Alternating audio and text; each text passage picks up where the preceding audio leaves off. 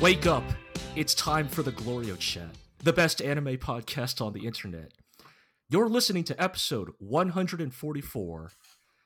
That's right, people. I've taken over the podcast again. Again. I don't know why I keep letting this happen.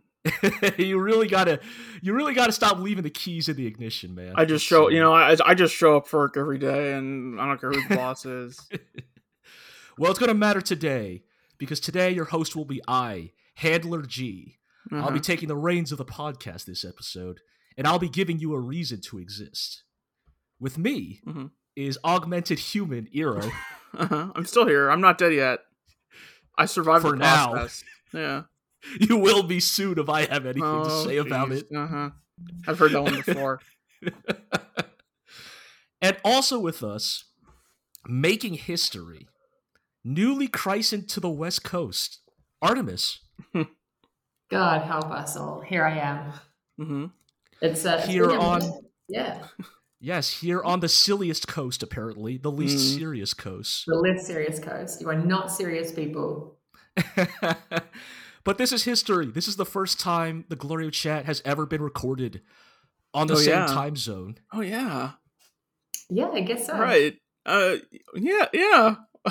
Now you say that. So, maybe it's not so bad. Maybe we don't need those Europeans and those East Coasters getting in the way. Making scheduling such a pain in the ass all the time. It's not as if we're recording at the exact same time as usual. No, this is the newer, better, stronger GLORIO chat. West Coast, best coast only. Not sure how I feel about this. The least coast can get out of here. Exactly. We don't even have a good pejorative nickname for Europe. I guess it's just Europe. I guess. Eurojank. I don't know, All right. My goodness. So, summer 2023 continues somehow. It sure does. We are still watching shows somehow, though the list gets pared down with every passing week. Yeah. Which is why it's a good opportunity for me to talk about the best new anime of summer 2023, Armored Core 6, Fires of Rubicon. Yeah. Has anyone ever made like a CG anime tie-in to Armored Core? I'm surprised not, but no. Armored Core is one of those weirdly video game only franchises. You know, instead of Sindvaldi Noir, all of the talent went to Armored Core Noir. I mean, there is some anime connection. Shoji Kawamori recently confirmed on Twitter that he did concept art for Armored Core 6. Shoji Kawamori of Macross fame and, of Transformers fame. Yeah. But in all seriousness, yes, I promise I'll keep it short, people. I've been playing the shit out of that game. You know, it is the high octane mecha action game of my dreams. You know, I have spent more time tinkering with my mech than actually controlling it in the video game, and I wouldn't have it any other way. Should I pick up this game if I like the acclaimed Dark Souls series? Sure. You know what? If it gives the Armored Core series another sale, yeah, bro, go for it. Look, it's no skin off my back. Sure. With more lie to people. More pertinently, like, what mech anime is this closest to, like, as a touchstone? That's actually really tough. In many ways, the reason I am a fan of Armored Core is because it is the ultimate mech fantasy simulator. Not in the sense of simulating the mechs as if they were real objects, but simulating the feeling and the vibes of piloting a cool anime robot. Right. But because Armored Core is this like high octane, kind of gritty, real robot series where like you play as a heartless mercenary, there's not really a lot of mecha anime that fit that, right? Most mecha anime, like Votoms. Votoms is probably the closest analogy in the sense of, you know, the similar disregard for human life, right, and the treatment of the mechs as war machines that only exist to enact like state and corporate violence. mm-hmm. Yeah, I guess Votoms. But sure. But no, I've been having a lot of fun with it. You know, obviously, as you alluded to, Eero, it's not really. If your conception of From Software is Dark Souls, Elden Ring, Bloodborne, etc., Armored Core 6 is not really that, right? It is a mission-based single-player game, right? Very linear structure. You're meant to replay the missions repeatedly to get better ranks. The story is conveyed through, you know, faceless voices on your comms, you know, saying cool but also maybe slightly off-kilter English translated, you know. Like Ace Combat. Yeah, like Ace Combat, the other AC. Uh-huh. But yeah, for those of us who've been waiting for this game for literally a decade, it is I am welcoming its return with open arms. You know, I am giving it the warm welcome I think it deserves. I think, and again, I think because it is directed by the lead game designer of Sekiro, another of FromSoft's games, I think Sekiro is a good comparison point for Armored Core 6. I think if you liked... I mean, Sekiro is still a game with a lot of exploration, with a lot of, like, existing in the world. But I think if you liked the combat... But it's also a rhythm game. Yes, as it is sometimes pejoratively labeled. But yes, I think if you enjoyed the, like, back and forth nature of Sekiro's combat, the like shifting of momentum, the ways in which like the direction of the battle can turn like on a dime depending on just like one missed counter, one successfully exploited gap in your opponent's defenses. I think if you like those aspects of Sekiro's combat, there is a lot to like about how our Armored Core plays, right? Because a little bit similar to Sekiro, the regular enemies in Armored Core are nothing to you. You one-shot them. You two-shot them. They're nobodies. They're fodder to be cut down at your feet. And then you fight somebody with a name. You fight somebody who, like, is a real motherfucking deal. And it's sort of a recognize game moment. Because you sort of lock eyes with this fellow ace. And you realize that, oh, you two are the only people in this battlefield that actually matter.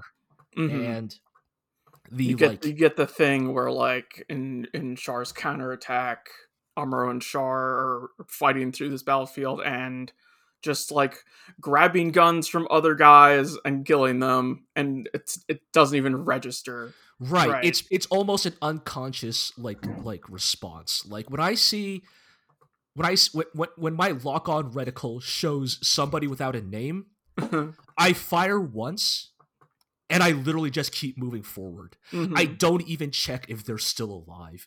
That's right. They're dead. I know they're dead. I can move on. It's that kind of game. It really puts you into a very specific flow state because these missions are like at most 2 to 4 minutes long. Like you get to. Jeez, okay. Yeah. Okay. If you know what you're doing, 2 to 4 minutes long. Sure. Obviously, first time around, it's going to be like 10 minutes, maybe more.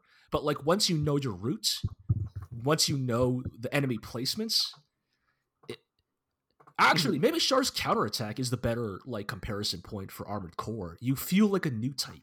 Right. I mean, it comes from the nature of you repeat the level. Yeah. So you know where all the enemies are, but like that's kind of the point, right? It's like right.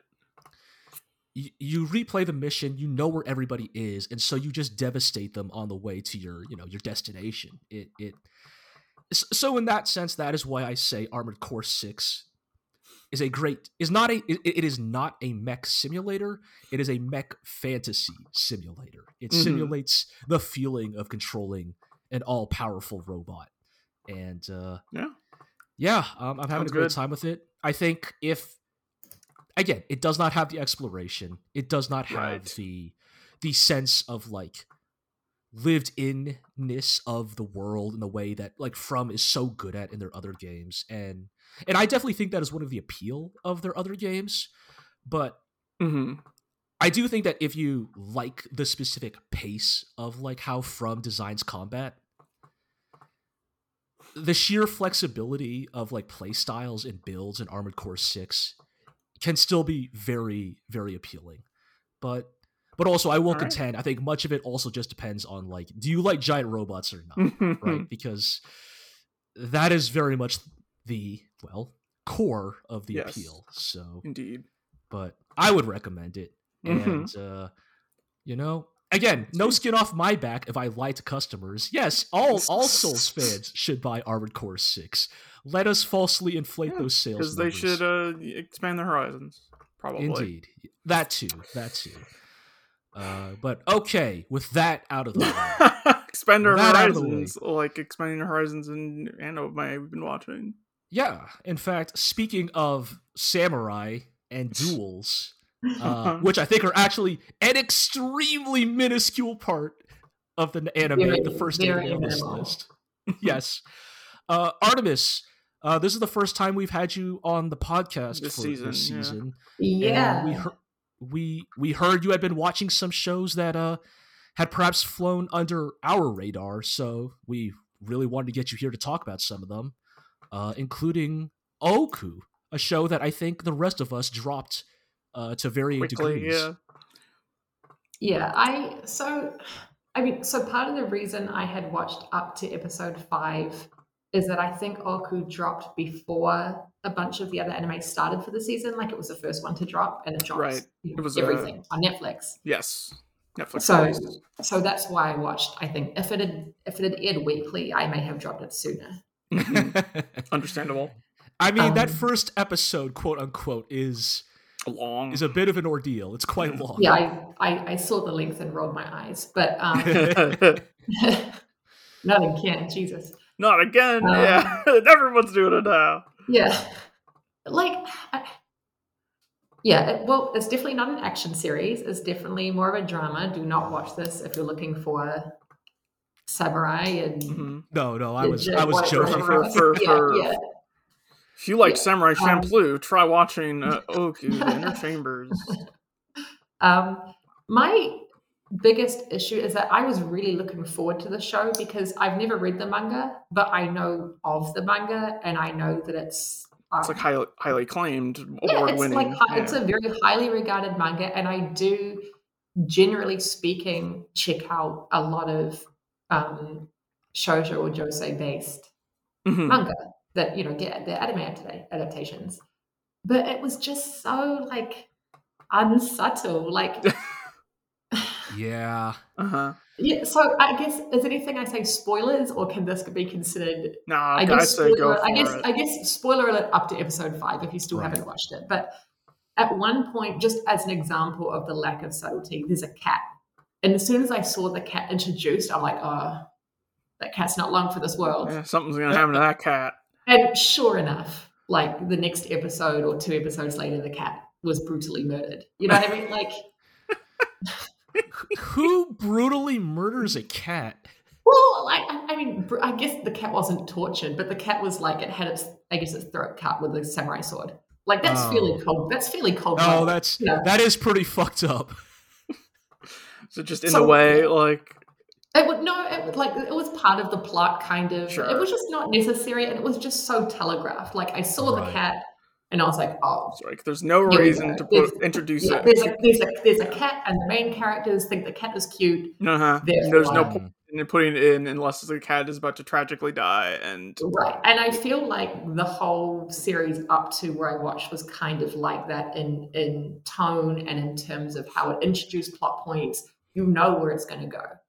Mm-hmm. And it's not that I mind the predictability. It's just that everything kind of bashed you over the head with that unsubtlety. Right. It did not feel like a sort of like, because there's ways to do that where it feels like a slow and like inevitable crash that we're all heading towards and can do nothing about. as opposed to like this waving it in front of your hand. Yeah, this was inevitable only because the plot demands that something tragic and kind of gross happens to further the main, the main storyline. And it's kind of like whenever I see like an anime that involves a war and you see a child with like clutching a doll and you're like, oh no, that child's clutching a doll, like, and then the main character, I wonder what happened to this doll. Yeah. And then the main character in the next scene where the village has been slaughtered will come across the long doll and like vow revenge. It's like that. Yeah. That was the style and tone that I got from the cat and from pretty much every like major tragic plot point that occurred. I love that we are so well versed in anime's like highly specific visual storytelling tools that you see the doll, you see the cat, or the puppy or the whatever, or like the flower garden that a character is tending to, and exactly what's gonna happen to it in like 2 episodes. Exactly. It wasn't it wasn't the storyline of the anime that got me. I enjoyed, like, for what it was, I would have enjoyed it if it had not been for such like just blatant storytelling devices that were just so obnoxiously in your face. Right. I mean, it's a thing of like, it's a shame because like, again, like I read like 3 volumes of Oku like years and years ago, and I do remember broadly enjoying what I had read, but it had been so long since I had read it that when the anime got announced, I guess I just kind of assumed, well, I like those manga volumes I've read, so I'm going to assume this will be solid, but it really does sound like I don't know, maybe I have to assume that the manga does a better job. It usually does in this kind of scenario, I think. Right, because I mean, it also should be said, right, this is not a great looking anime. That's the other thing I was going to mention. I was like, surely they could have, like, for such a well-acclaimed manga, surely they could have given the visuals a bit more zhuzh. And it just sure would have been nice. Plain. Yeah. It just looks plain. Yeah. It just looks kind of slapped on. Yeah. Like I wanted something more like intricate or more like eye-catching. Just, something. I don't need a show to be glossy to enjoy it, but like for a show with this kind of pedigree, I just assumed that it would naturally look like they would bother to give it. I think about some other like period drama type thing, like Rakugo, Shogen Rakugo Shinju, where it was also sort of plain looking, but had some verve to its presentation. Right. I think that series was understated because a lot of things about that series were wonderfully understated, and they, it had visual punch when it needed to. Yes, and otherwise was fairly quiet and unassuming. But this show isn't quiet and unassuming. It's just kind of boring. Yeah, it's just plain. Yep. Well, I think we have somehow, despite the fact that everybody on this podcast has dropped the show, somehow Oku finds a way to be talked about every week. But I think this truly is probably us closing the book on the show. Unless, God forbid, like fucking Chris or Peter are still watching it and we get them on the podcast. But I think otherwise... I mean, that would be fun. Just for the joke, that would be funny. That would be a good bit. But somehow we just find a way. Oku again. But never stops. Well, speaking of shows that many of us dropped already. Shows that continue to shamble on. I like the undead. Yes. Artemis, we hear you are still watching Zom 100. I am. So did everyone else drop it? Like, am I the last one standing on this one? I think most of us dropped it around episode 2 to 3. I think Jel made it up to the episode with the flight attendants. Okay. You could spoil it. We don't care. That's fine. There's really little to spoil, honestly, because so first of all, this show is not helped by the fact that it's having production issues, and so one episode was skipped because of whatever production delays and I think scheduling issues, they just didn't get it done in time, basically, is what I understand. Like straight up skipped and they just aired the one that came after it, or they aired, or like they paused a week. They paused a week, or they aired like a special or something, I think. Oh, okay, yeah. But then I think another episode was skipped, and it's because of like it was something else was airing, like a big sports. Oh, right. Yeah. So that was not their fault. Right. But, it didn't help the right. For anyone watching week to week, it doesn't help to have a delay twice. It helps that I'm watching the show in company. If you have a mediocre show and you have someone to roll your eyes with, it really helps. Don't worry, Artemis. The next show on our list is exactly that. So. I think the show is okay. To be fair, like I don't think it's a god awful show. Like it's fine. Right. I think the first episode was by far the best episode. Yes, I would agree. So far, and I think it's kind of gone like more or less downhill from there. The second was fine, like it was fine, and then like from then on, I just kind of got weirded out by some things. It's very, I feel like it's very audience driven. Like this is based on a seinen manga, right?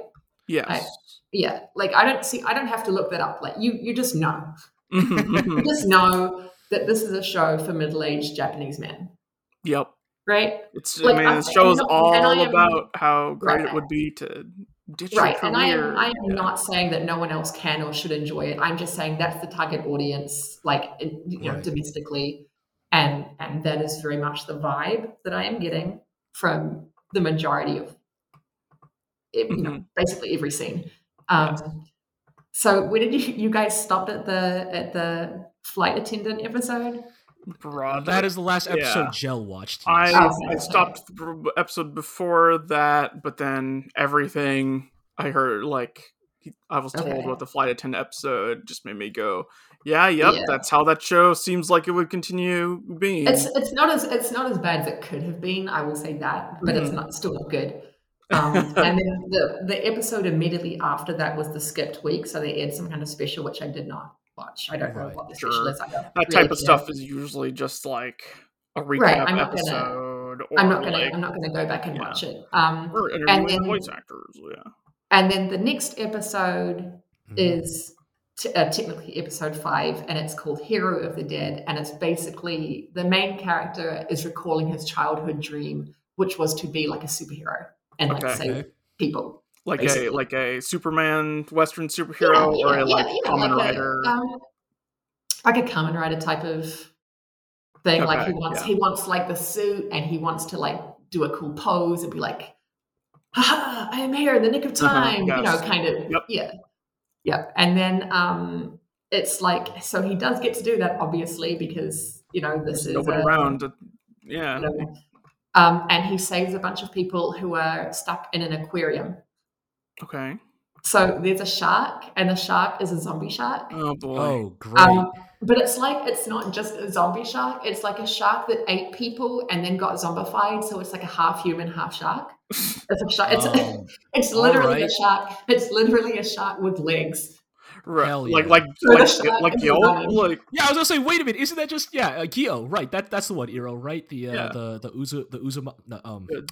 fucking what's his name? God, I was gonna say Uzumaki, but that's the name of his other manga. Junji Ito, yeah.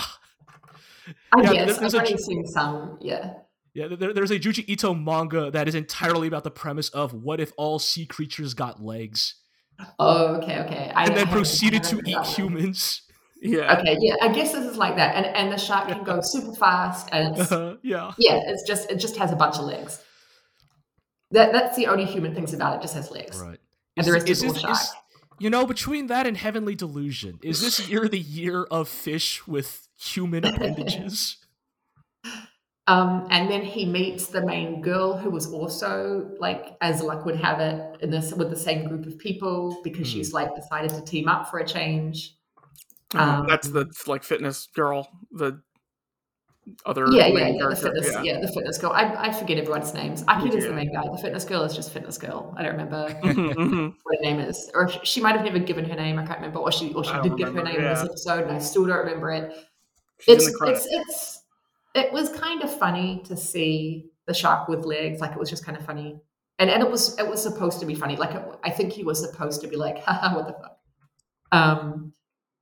But the episode was just fine. Like, I feel like most episodes are going to be okay. Right. And that's about it.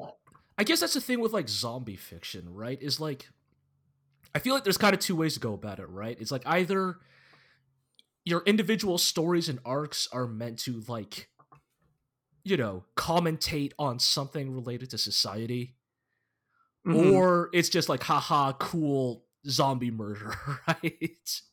And it kind of does sound like this is falling into the latter for the most part. Yeah, and it's just kind of wish fulfillment for the most part. Like, you know, it's a guy going around making all of his childhood dreams or teenage dreams or whatever come true, right? Yeah. And you know, the classic superhero, the weird, okay, flight attendant, sure, if that's your thing, whatevs. Like, I can see the next episode, which I think is going to be released today or has been released. I have not seen it yet. It's called RV of the Dead, and I'm going to assume that his dream was to, I don't know, rent an RV and go on holiday. Go on a road trip. You know, like, there's an RV in the ending credits. Like, okay, yeah. I assume that will show up. The whole ending sequence is like them messing around with an RV. Has the blonde lady with the sword showed up yet? No, she hasn't. Huh. Okay. I have not seen this character yet. So okay, she's in the ending credits. Yeah. maybe it's going to be RV of the Dead, since, you know, it's like she's pictured in the RV, right, in the credits. So I maybe this one. I'm wildly curious. I'll keep watching just because there is so little. There's nothing else. Yeah. I mean, in a season like this. Right. Oh my goodness! This okay show is still one of the best shows during the season. I'm sorry. Yeah. That is truly damn. Thing is, it probably is. Like, yes, right? Yeah. Because what else would you nominate as anime of the season if you had to pick one? If you had to pick one, Undergirl Murder Force probably, but for us anyway. Yeah. All right. Well. But I mean, we discussed that the first several episodes that are not great. Not good. Hey! That's not on the list yet. We got another show coming. Yeah, that's later. Okay. Yeah, but we can. Yeah, I'll just end by saying that if you're watching Zom 100 to see the guy and the girl get together, I'm sure they will. Like, they've now exchanged line info.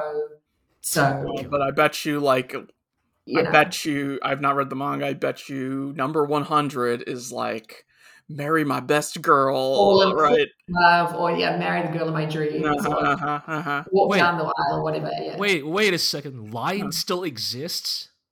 Yeah, I think line is a thing still. Yeah.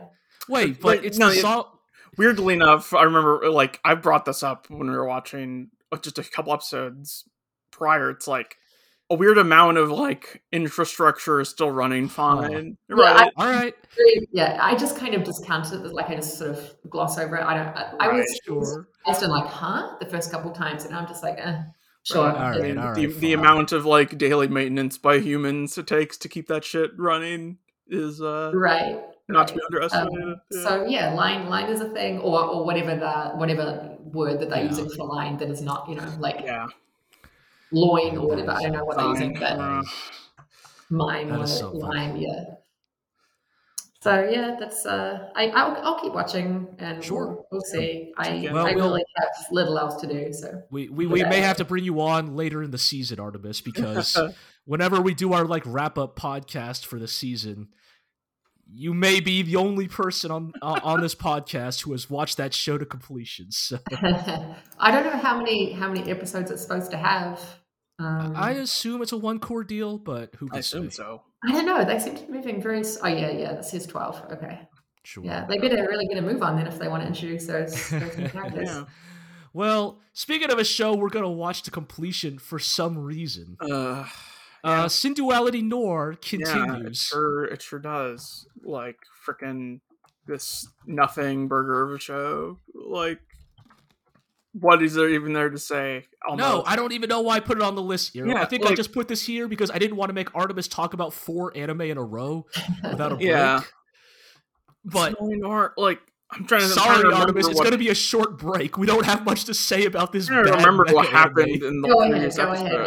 I haven't seen any of it, so go ahead.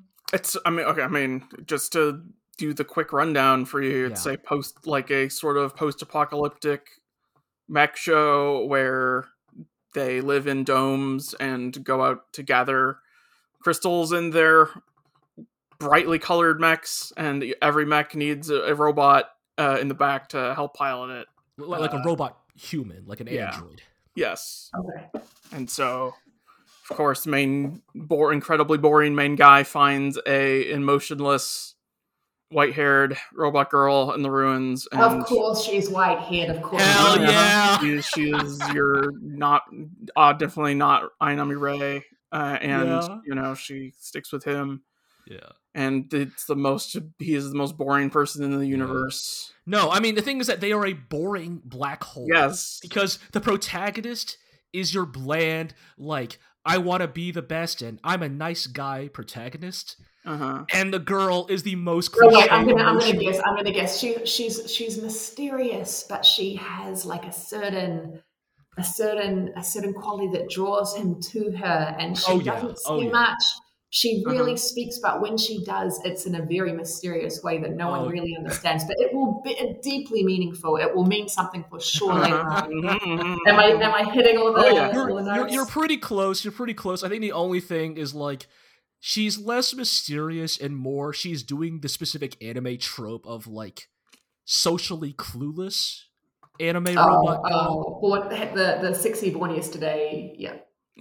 Yeah. And so here's the really wild thing, Artemis. They introduce other androids in this anime. They don't all behave like that. It's just specific to her. All of the other androids just behave like actual people. So like you can't really tell them apart, kind of thing. Like like just you have the neck thing or whatever. The little collar. Like other than the part where they say they're a robot person, you couldn't tell the difference. Right. It's just the girl. It's just the heroine specifically who does the anime robot girl thing. But yeah, the previous episode is freaking. She has to go in for repairs or whatever, and so the other robot girl, who is just the flirty Onesan character, shows up and just does that the whole episode, while main guy is like, "Oh, put it on a towel." But his kind-hearted genericness wins her over, even though she's supposed to be a spy, and I just don't fucking care about any of it. Yeah, like there's literally a scene where she's about to like get him with a taser, like ambush him, and just as she's about to, like they're in a car, they're like in a truck driving somewhere, and he's like, "Hey there, we just got to the place I was taking you to," and it's like the ruins of an old outdoor theater, and he's like, I know you always talk about how much you'd love to sing on the stage, and I remember finding this place a little while back on one of my surveys, and I just want to see you sing on stage. And she's like, wow, I can't tase this guy after all. Instantly in love with him now. And it's like, oh my god. And I feel like I've seen this many times before. A million times. And like the thing that's really kind of like low-key infuriating about this show is that like the supporting cast is not like amazing, but they do the thing that a lot of anime does of the supporting cast all have like memorable one-note personalities. So like they at least do a thing. They have like a trait you can latch onto. And the protagonist is so boring that we are literally looking at like the protagonist's like obligatory like goofy pervert best friend character, and we're like, man, why isn't this guy the protagonist? Like that's how low the bar is. Yeah, Yeah, I mean, yeah. Well, what do we even say about Tidwali? Like, it's just fucking. Just recommend. Like, hey, if you guys want to watch a sci-fi show about a mysterious girl who gets together with the every guy, then go watch. I don't know, No, Eureka but 7 or something. You shouldn't watch those shows. You deserve better. People should watch better things. No, Eureka, come on, Eureka 7, let's go, come on. Oh, boy. Hell yes. Hell yes. Thank you. Hang on. And even if you don't like the characters, you'll like the soundtrack. Don't worry, Artemis. The GLORIO chat is largely a pro Eureka 7 space. Hero is just the outlier. Thank God. Because if you said you weren't, I was going to just leave the podcast. I'm the hater. Yes. Look, if I watched it now, I would probably appreciate it way more. Eureka 7, the 4 best, somehow wins spots 1 through 4 for best anime OPs of all time. It's crazy how they did that. Yeah. Shout outs to Eureka 7. Good music. Does this how is the production in this and it's fine. What? Is it like visuals, music? It's fine. It's serviceable. The mech action is occasionally fun because like the mech designs, they are. If you haven't seen the mechs, the best way I could describe them is they kind of look like rice cookers on legs. Look. Yeah, like tin can on legs, kind of Gurren Lagann-ish of like the torso is a big head with arms and legs sticking out of it, which is kind of a fun look, and like they all have very like eye-catching designs. And because they have like rollerblade feet, occasionally the scenes are fun because they'll do stuff like skating on the walls or like grinding on rails, which is fun. But like otherwise it's competent, right? It's not bad, it's not horrible, but also I wouldn't say there's anything about it that's like really stand out either. Indeed. Which in many ways is indicative of the show as a whole. Like as much as Iro and I are bagging on it, it's like it's not like offensively bad. It doesn't have like a fucked up moral it's trying to tell. It's just extremely bland. Competent but bland. Okay. All right, well, for the next show on the list, we are going back to asking Artemis questions about an anime that none of us have watched. So, I read the manga. All right, well... I mean, yeah, all right. So this, I will say that this, I don't want to say, I mean, sure, it's a series, the side series or whatever, is good in some areas. It's kind of hit and miss. And I noticed just now, actually, that every episode is directed and written by a different person, too. So, one of those. Okay. Yeah. So I think this is a good side story to watch if you enjoyed if you enjoyed the main series, like the main Horimiya anime, but you wanted more airtime for the side characters, because a lot of the story doesn't follow the main couple. It follows all the people that got a lot less screen time. So my understanding, because I read the manga around when the first season was happening, and it's like a lot of the stuff that seems like it's in this newer season was stuff that was just threaded all through the manga, and then but mostly got separated out to focus on the main couple when the anime happened. Right. And some of the side characters are like genuinely fun people to watch, go about their day, or and that kind of short chunks too. So the episodes are often divided into shorter, kind of bite-sized. Not skits exactly, but like scenes. And it kind of jumps around a little. So in a way that's good, because if you don't like something, just take a 5-minute nap. It'll be over soon. But on the flip side, you also get side characters that should not have gotten more screen time, because it gets weird. Do you remember, like way back in the very first episode of Horimiya, and the opening scene was of the teacher like saying something weirdly pervy? Yes, that guy, that motherfucker. So he gets his own episode.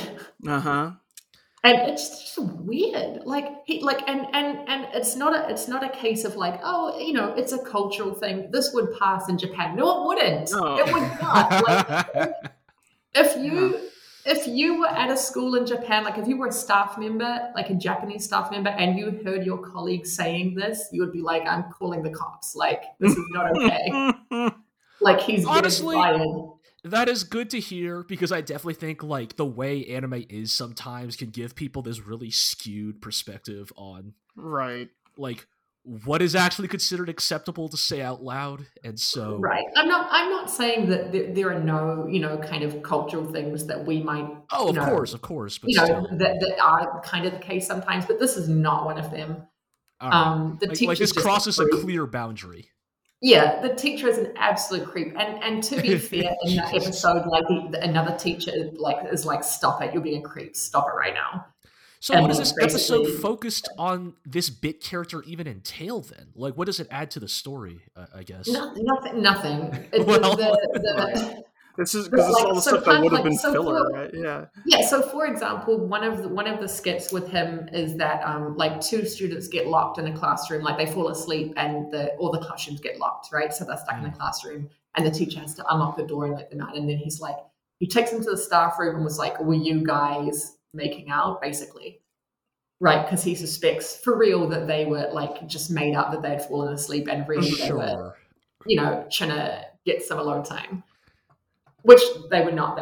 They just, they're not a couple. But then he was like, the teacher's like, I think that like you, pointing at the female student, should get naked so that we can inspect your body for like incriminating. Yeah, like specifically your lower body for incriminating evidence. For evidence, and points at the other teacher who's a woman and goes, and you should inspect this guy's like male student's body for incriminating evidence. And I'm just like, what are you doing? Like, I guess is the joke meant to be, ha, he's an equal opportunity pervert and thus it's okay? No, it's not. Like the joke is, ha, he's a pervert. Like, sure. and also the joke is that the other teacher is like, you are a pervert, stop it, and like gives him a huge talking to, and the next day the teacher comes to school and he has like this blank look on his face and is speaking like, remember, children, we should not resort to violence. Like he's been, he's been given such a stern talking to that he is now the Buddha reincarnate kind of thing. Right. And that's supposed to be funny, but it's just not because it's just not a funny joke. Right. Like, I wasn't offended. I was just it's just not. It just doesn't hit that hard, right? Because I mean, it's like it's just not funny. Yeah. Yeah, because like to bring up like an example that this reminded me of a little bit when you brought it up, it's like, I wouldn't say his jokes were the best, but it kind of reminds me of like the perverted teacher in Azumanga Daioh, right? Right. And it's like, I'm not gonna say like I'm gonna defend that dude either, but there's an element of like, because of the tone of the series and like it's so absurdist. It's so right. It's the absurdist, and he's such a weirdo. Like he's not just a pervert. He's also like, even if they didn't have that part of his personality, he would still be a complete weirdo. Right? Exactly. Kind of And so it's like, no, it's like it's not just like a puritanical thing, right? It's like, no, it's like this type of joke or character can work in certain circumstances, but it kind of sounds like it doesn't work here. It didn't work in the main series, and it doesn't work here. And I just don't understand why they would bother putting him in. Like, he's not central to the plot in any way. He doesn't like move along any like important story beats. He's just there for laughs, but I'm not laughing. Right.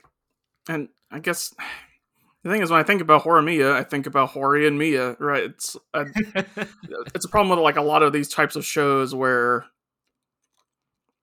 the side cast, eventually the main couple solve their thing, and then the side cast has to all pick up the slack, and it really depends on how good the side cast is, and I don't remember anything about the side cast. I think some are fun. I think on the flip side, there are some, like, I do recall, especially in some of the earlier episodes of this side series, laughing out loud a few times, just because like it's rife with misunderstandings, but it's dumb as fuck misunderstandings that are funny.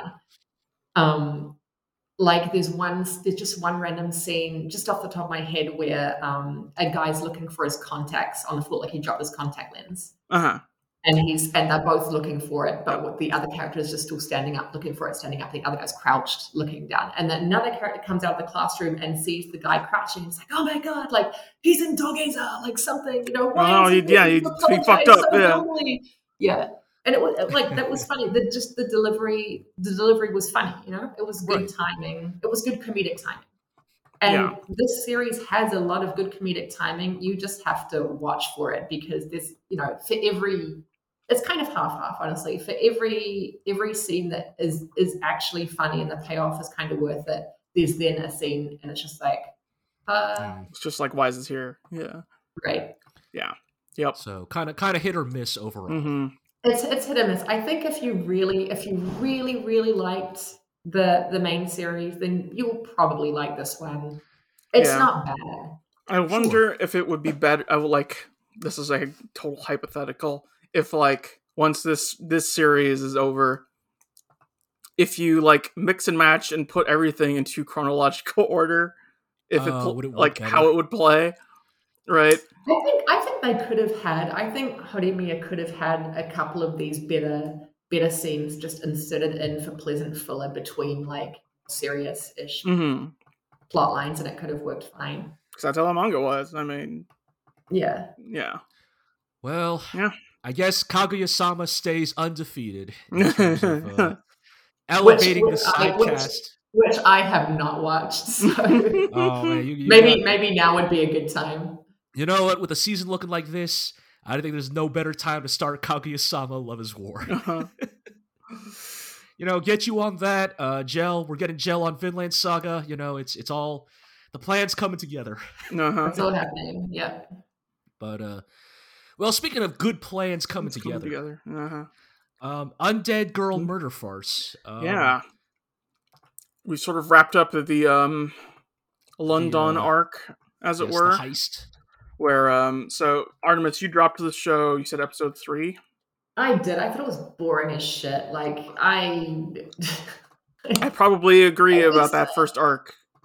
It was whatever. Everyone annoyed me. I was very annoyed by all the characters, by all of their lines, by all of the like ridiculously slow pace built up leading to nowhere. Like story beat. It just didn't do anything for me. I think honestly, Artemis, that's all fair because you know, this is one of those rare cases of an anime where I do unironically make the argument it gets better like later on, like halfway in, because I think as soon as you said heist, I was like, oh, there's a heist, and that alone was like, oh, really? Okay, right? Because like, so the thing that like the second arc does really well, and I say second because I don't even consider the first episode, you know, a bespoke arc.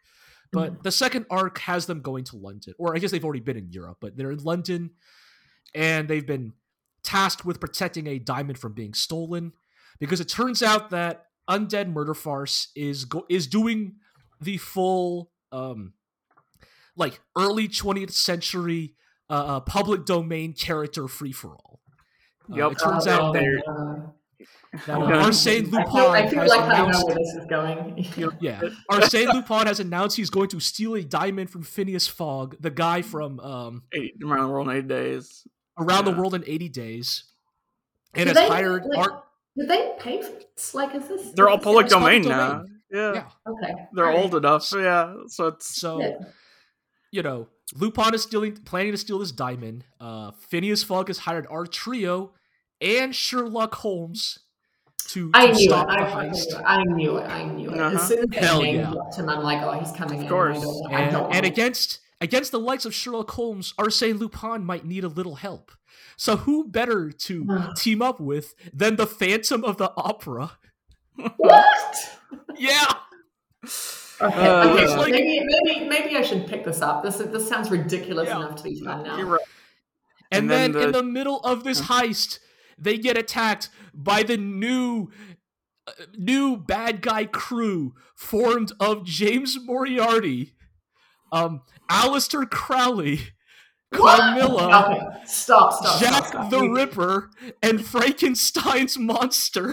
Okay, as soon as you said Aleister Crowley, I'm like, I'm in. Like, I'm Yeah. picking up this. I'm picking this up. I'm picking this back up. This is back on my list. Yeah. Like, you know what? You don't even need to finish the prior arc. Just skip straight into the new London arc. Okay. Yeah. How is Aleister Crowley portrayed? I have to know. So a weird, like, magician dandy. Like, do they make him like weirdly perverted? Is that a thing or not? Not really pervert. I mean, he's like an evil wizard, I guess. Like he's They made he's him like evil. They made him an evil wizard. He's basically like a stage magician who murders people. yeah. I'm gonna assume that Japan doesn't really know who Aleister Crowley is. I don't think they do. No, they just know him as like a weird wizard man, like a lot of the time in anime.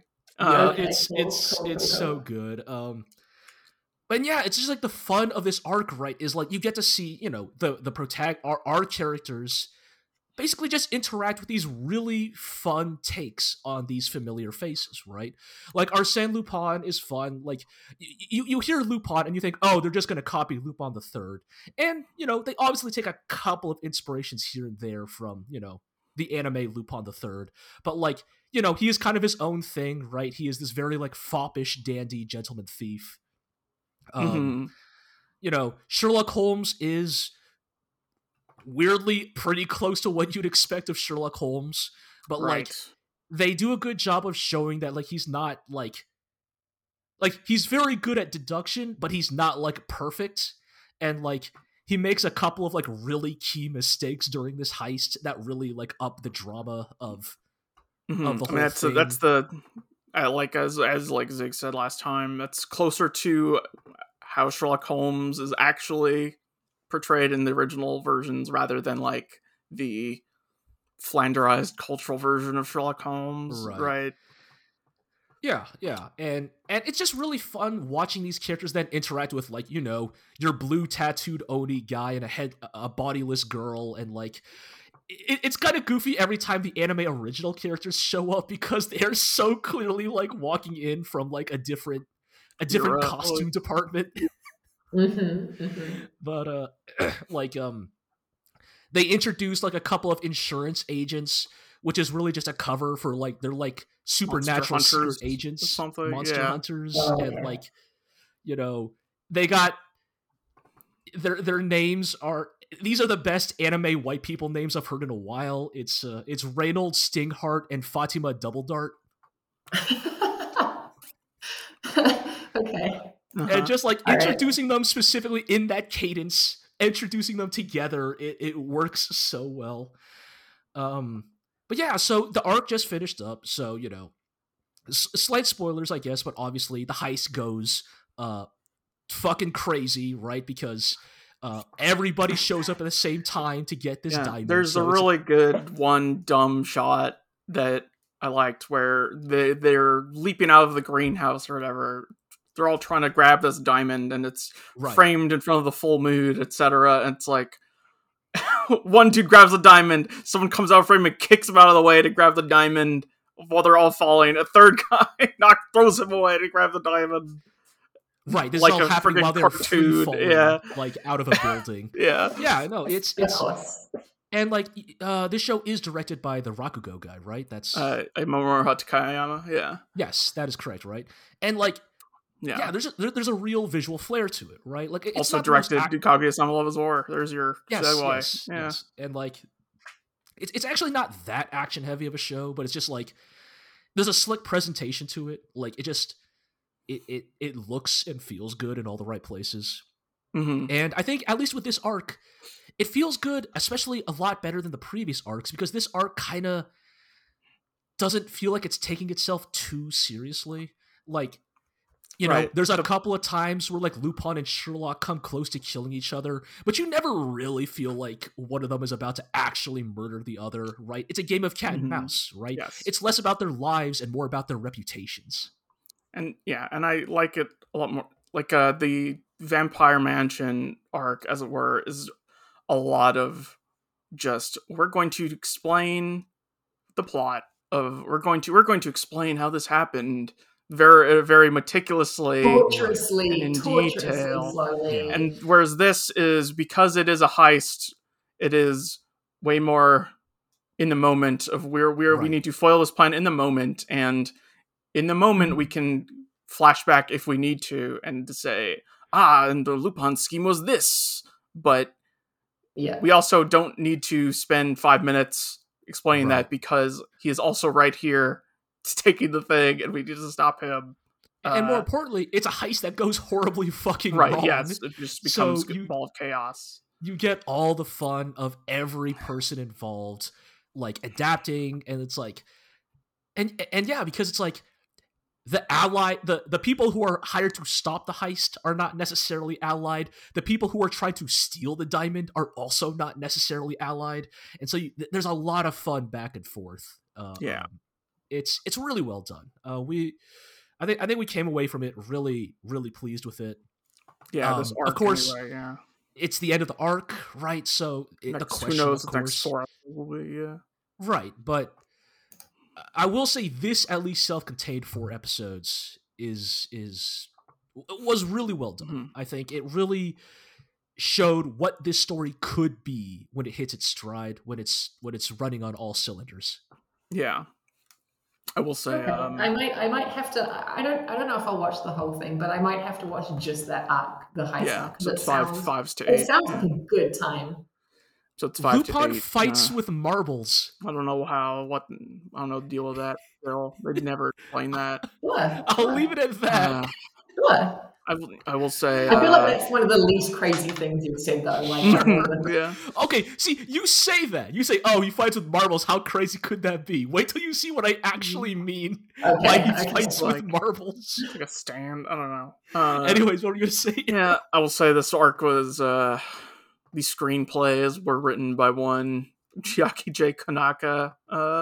Wait, really? Yeah, who is not exactly in my good graces right now, but no, he said some things he probably shouldn't have said, but also he's done some things he shouldn't have done. But it's he's a skilled screenwriter working on an adaptation. So yes, he is. I'm not gonna like stop watching the show or anything, but it's one of those. I see that name and I go, it's you. I mean, for better or worse, he's a very punchy screenwriter.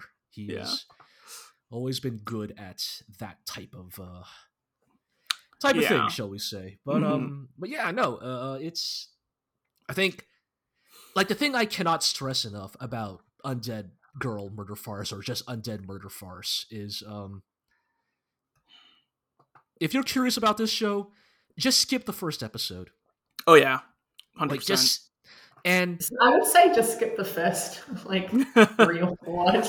I mean, okay, probably, but then you start getting into a weird territory of, like, why are you even recommending this show in the first place? But right. Yeah. I would say, okay, watch episodes 2 through 4, then watch episode 1, then watch the London heist arc, and, This is the least, like, ringing recommendation of a recommendation that I've heard. Sometimes you just have a stretch of 4 episodes that are so good, it almost makes you forget how kind of rough the rest of the story was up till that point. Yeah, and I mean, I hope it keeps it up, but we'll see. I really do too, right? Because, like, the thing it obviously does when it introduces, like, the bad guy villain squad at the end is, like, they kind of win. They kind of win uncontested, right? They do the thing of they show off the powers of the new villains. And it's like, oh no, how could our heroes possibly overcome Aleister Crowley's magic and Frankenstein's monster? And, sets them up as the primary obstacles of the next arc, or in this case, probably the final arc of the anime. And I guess my hope is that it keeps that momentum going. Yeah. As we head to the Forest of Werewolves. Right, yes, that is also the thing they reveal, is that this diamond is important because it shows us where the Did we explain that Moriarty's plot is that he literally wants to collect the blood and genetic material of every supernatural creature and combine it into one single chimera. ubermensch, super chimera human. And so that is why he has stolen Oni DNA, vampire DNA, and now he wants werewolf DNA, and he's going to combine it all into one. Yeah, he's going to put them all in the Jack the Ripper to make... Right, yes, the person... Make Omega Jack. Like, what a stupid show. Goodness me. Yeah, I'm having fun. Yeah, we're having... I mean, I think it may be the only show this season that we're like... Again, I don't know if this show is actually like... With how many caveats we've given, I don't know if this show is legitimately great, but it is definitely the one we're having the most fun with week to week. Right. And with that, we were gonna, go to one last show here, one last Artemis show to talk about. And that is My Happy Marriage. Yeah, and I wish to apologize sincerely and unironically, because when I said earlier in the podcast that Zone 100 was the best you were going to get, I realized that My Happy Marriage is actually the best you're going to get. Oh, okay. Yeah. So I was very harsh, not like superbly harsh. I was reasonably harsh on the show when it first aired. I called it melodramatic. I said that every story beat was wildly telegraphed. I said that the main character's constant internal monologue was really annoying because she says everything in a like deadpan, breathless whisper, like that, all the time. Like that's just her tone of voice. It's just what she actually ASMR voice. Not even ASMR. Like not good. ASMR is supposed to be pleasant. Oh man. Yeah, but also her internal monologue is supposed to be depressing because she's supposed to be she's supposed to be depressed. She's had a shitty majority of her life. Right. But like, I kind of am drawn in anyway at this point. I kind of got weirdly hooked on it, and I think it's because every now and again it gives you a surprise. That was a really nice, like weirdly subtle moment, and I didn't think this show had that. Okay.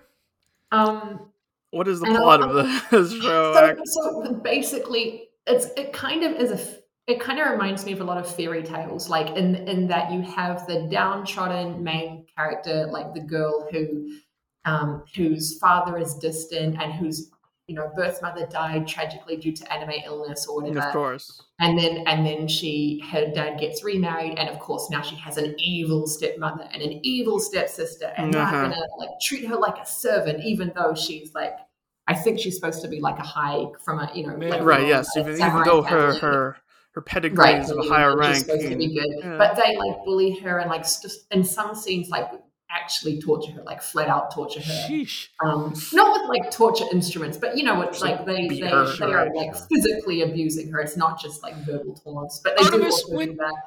When your first look post said anime Cinderella, I guess I had not clocked how literal you meant by that. Yeah, no, it really is very that tone. That's not the story, but it is very much that style of like old school fairy tale type of thing. And I would be surprised if it hadn't drawn inspiration from those at some point. It's just very. And so George, it's very like that. And so she gets picked up by to give one last cruel twist, her stepmother and stepsister arranged for her to be married to this guy who has a reputation for like being just supremely cold and cruel to the point where all of his previous fiancés have literally just fled. Like they're just like, nope, and left. So they're like, ha, enjoy your marriage, sweet sister. But he's actually... No, he starts off cold, but underneath this cold veneer is a heart of gold, etc. But also he is simply divine. Like he is so beautiful that every scene he's in, everyone has to literally gasp in awe about how beautiful he is. Like he's simply emotionally stunted from his time on the front lines, and now that he's won his title. They actually haven't gone into why he is so cold. Maybe they will, maybe they won't. I don't really care. Like he's in the army, so he gets the military uniform. Like the whole thing. The whole thing is there. But like, and it's just real quick, Artemis. I'm sorry. What year does this take place in? So it is. It's also a fantasy series. So it okay. So even though it's set in the Meiji Restoration era, it has Okay. fantasy elements. So it's kind of the era where we now have like steam trains. Yes, are a you thing. have some Western stuff in Yes, Japan, but a lot of people are still wearing kimono, and the samurai families are still a thing. So it's that era, but with some fantasy elements. Undercover Force is happening over across the sea. Yeah, at I the was same about time. to say. At the same time as Emerge, Yes, they're the same series. exactly. Yeah. But I'm glad you're on my wavelength, Eero. That's exactly where I was going. Yeah. But yeah, so it sounds, when I say all this, I realize how deeply cliched it sounds, and it is very cliched.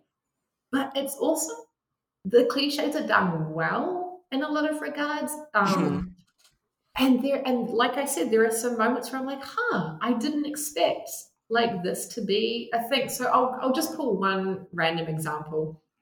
The main character, like, she's now engaged by this point in the story, like happily engaged, because they actually do love each other at this point, even if they haven't said, I love you or whatever. And the main guy character has a sister who comes in to help teach the main character, like, how to move in Western dress, because the main character wears how to act like nobility. She needs to learn how to go to a party, basically, and act naturally. This is all in line with my understanding of like the courtly romance genre. And the sister character says to the main character, because you and I are going to be sisters soon because you're about to be married, please call me older sister. Like just call me One-san. And you think, like, I think every audience member probably assumed, like, it's a very wholesome moment, and now I assume she is younger, and therefore it would be a breach of decorum. She is being arrogant.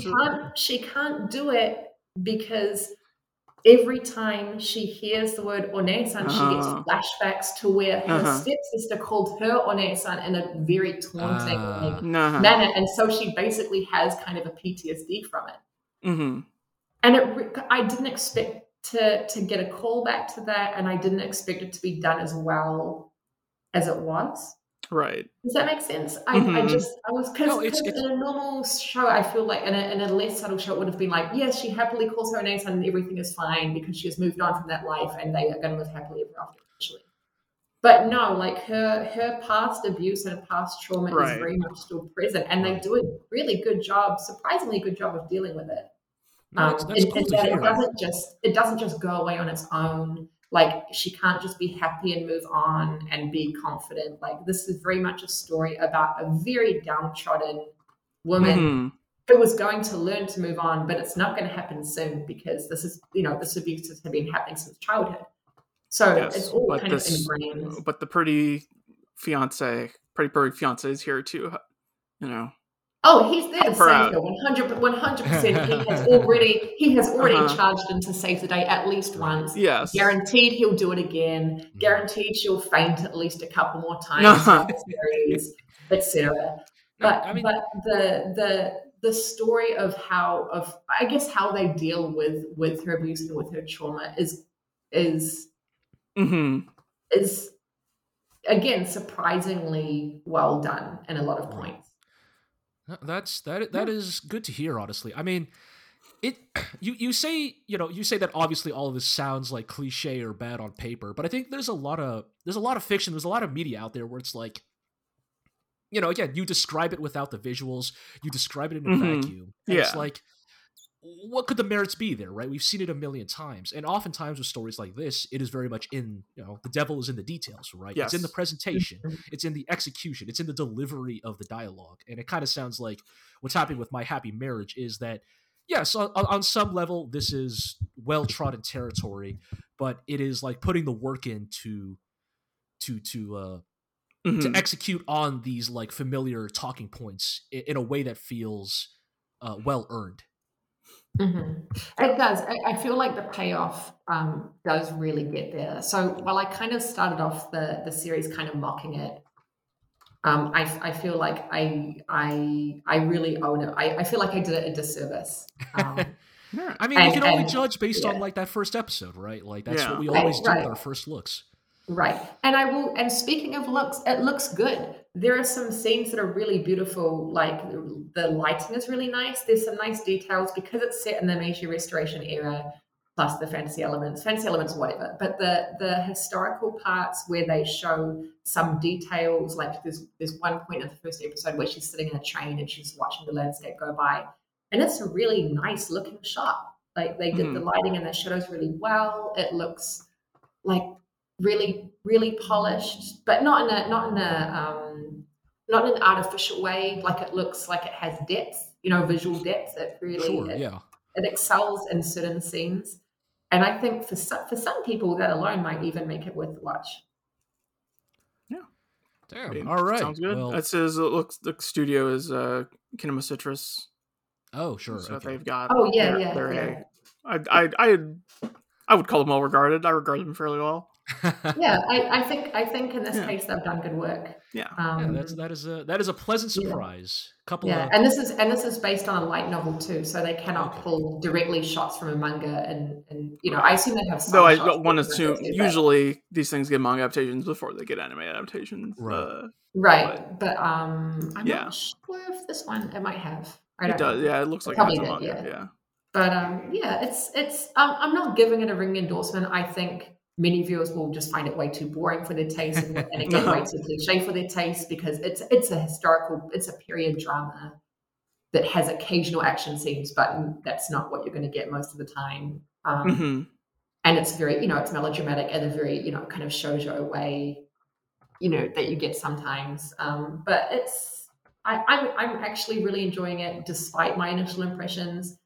And I will, it's probably the show I look forward to most when it airs every week. Oh, nice. Yeah. A couple of slow burns this season. Turns out. Yeah, I would say if you're not averse to period dramas and kind of shoujo romances, then you should give it a go. Nice. Hey, you know what? That is a more ringing endorsement than what we just gave to Undead Murder Force. So, what was on 100? Yeah. At least with My Happy Marriage, it's not like, oh well, if you start with episode 4, that's actually the best way to go. Right. Please start this from episode 1 and continue. Fair enough.